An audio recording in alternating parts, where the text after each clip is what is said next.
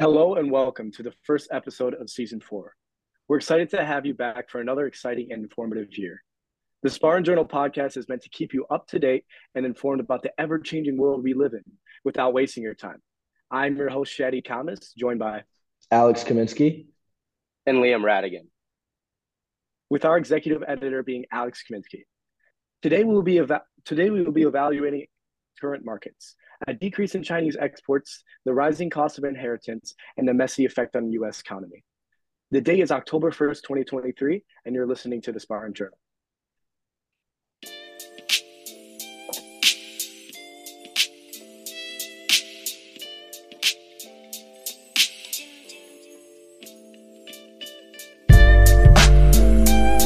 The S&P 500 is down 22.57 points and 0.52% this week, while the Dow Jones Industrial Average is down 400.09 points and minus 1.18%.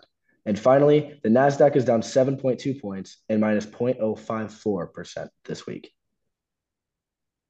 The Russell 2000 is up 16.44 points and 0.93% this week.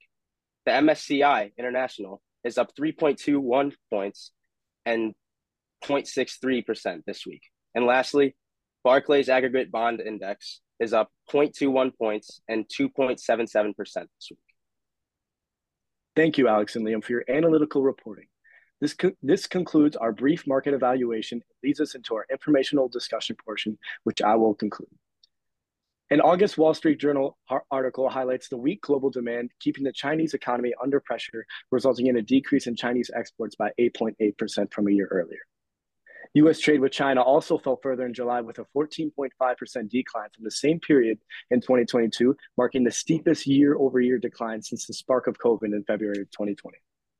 It is important to note that China is not alone in facing these challenges. Other Asian export powerhouses are also experiencing falling demand, an example South Korea's exports falling by 16.5% year over year in July, which points to a broader global trend.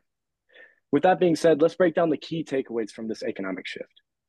One, Chinese exports have been on a long-term decline due to the shift in Western consumer spending towards services rather than smartphones, furniture, and other goods. Geopolitical tensions between China and the Western world are further affecting trade ties. Beyond exports, China is grappling with a distressed housing market, record high youth unemployment, and the risk of deflation. These internal challenges further complicate the economic landscape. This emphasizes that China's economic recovery is losing steam and its real estate market is deteriorating. Globally, China's economic slowdown impacts oil prices and hurts commodity exporting countries such as Australia, Brazil, and Canada. Their weakening trade activities, meanwhile, is likely to ripple across Asia, slowing industrial expansion and hitting commodity prices. Another notable statistic is the U.S. trade deficit with China falling to $313.1 billion in June, the lowest level since January of 2021. Moving on with President Biden's enacted Inflation Reduction Act in August of 2022, there are several factors from the act that indirectly impacts Chinese exports. One, looser sourcing requirements and clean energy subsidies may allow American companies to use Chinese supplies in their projects. This could potentially increase demand for certain Chinese exports related to clean energy technologies. Next, allowing semiconductor manufacturers in South Korea and Taiwan to continue selling to China may impact the supply chain dynamics in the semiconductor industry, which could indirectly influence Chinese exports and imports in the sector.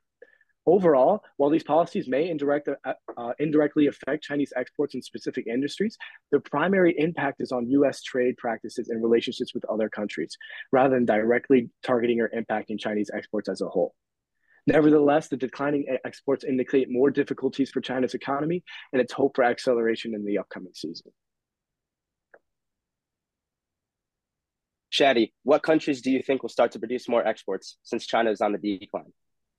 That's a good question, Liam. There are two countries that may increase their exports because of Chinese decline. One, Vietnam. Vietnam has been a significant beneficiary of the shift in manufacturing away from China in recent years.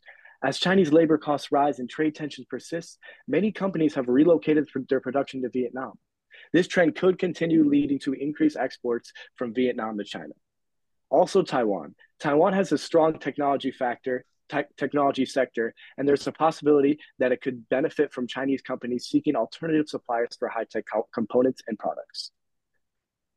Shadi, do you predict Chinese exports to continue this trend, or do you also believe that the U.S. trade to keep falling off with China?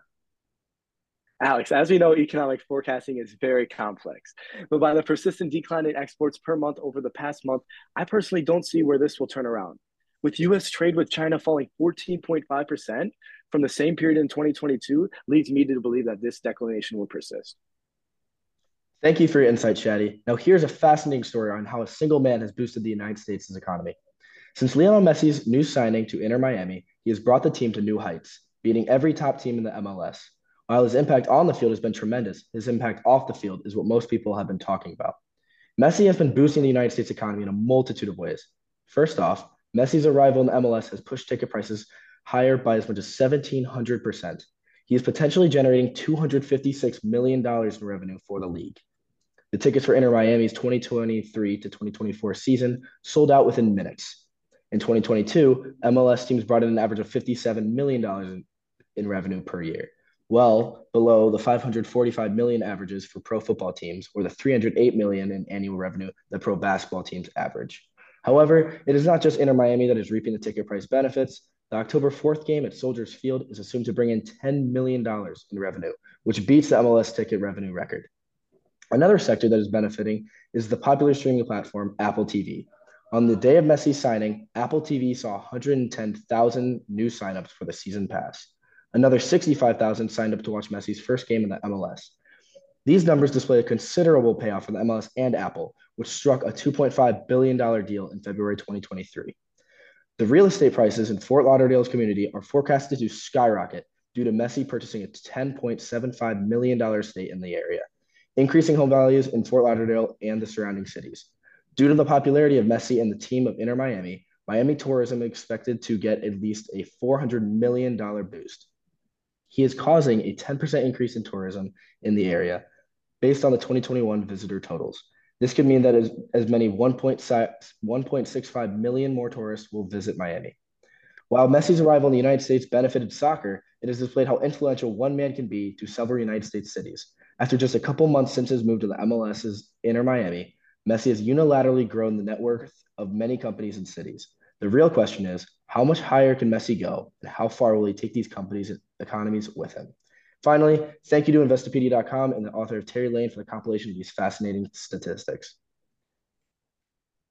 Alex, how will Lionel Messi's presence in the MLS affect Florida's real estate market in the future? Shadi, Lionel Messi's presence in the Florida should continue the city's growth surrounding his new area of residence for a number of years. Experts believe that both the tourism and the real estate market in the Florida will grow throughout the years that Messi's playing for Inter Miami, which is reported to be until 2026. Alex, why is Lionel Messi the one that has sparked our economy and no other athlete? Good question, Liam. Lionel Messi has been one of the most influential athletes in the 21st century, inspiring kids around the world to begin to play the sport. While we noticeably have big athletes who move to different teams daily, no athlete in the United States has nearly as much of an international following, thus contributing to the growth of many different economic sectors of our country. Thank you for your insight, Alex. Now on to my story, math on inheriting our parents' housing. Deciding what to do with family property is often both an emotional and financial decision, but the rising costs of renovations, property taxes, and utilities are making it harder for adult children to hold on to real estate, financial advisory said. More than 3/4 of parents plan to leave a home to their children when they die, according to a 2023 Charles Schwab survey of more than 700 American investors between the ages of 27 and 95. Some children may be reluctant to sell their for sentimental reasons, but finance and simplicity of unloading a property often win out. Nearly 70% of those who expect to inherit a home from their parents plan to sell it, this survey found. Inflation has also made repairs and upkeep on older properties more expensive, leading some to favor newer properties and may be cheaper to maintain and insure. Vacation homes and secondary properties, however, are more likely to be kept by their heirs, and at least for a few years, especially if it's an appealing location. If multiple family members are inheriting a vacation house, there needs to be a way to split maintenance costs fairly and create usage schedules in everyone's liking, Jeff Fishman, a financial advisor in Los Angeles, states. Liam, how do taxes affect the inheritance of a house? Is this another reason to sell? Great question, Alex. Taxes are certainly a formidable foe when having to deal with our parents' estate. Many heirs would prefer to avoid this carrying cost of homeowners association and fees and additional taxes. Liam, what are the main factors influencing adult children's decisions to sell their inherited parents' homes? And how are these decisions impacting the real estate market and inheritance trends? Another great question, Shadi. The main factors influencing heirs to sell are definitely taxes and inflation, as I stated. Plans to inherit will not change, but the real estate market housing prices will typically fall if this trend continues because there will be more supply than demand in the market. With that, we conclude the first episode of season 4. Please look out for yourself. Please look out for others. From our Spartan Journal family to yours, go green.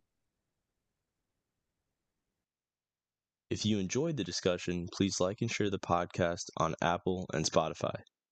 The Spartan Journal podcast is part of Michigan State University's Wealth Management Association, a student organization whose goal is to inspire the next generation of financial advisors.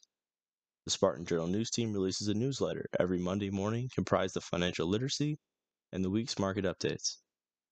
Feel free to follow us on social media at MSUWMA and check out our website at msuwma.com. Anything heard on either the MSUWMA or Spartan Journal podcasts is for educational purposes only and should not be considered as investment advice.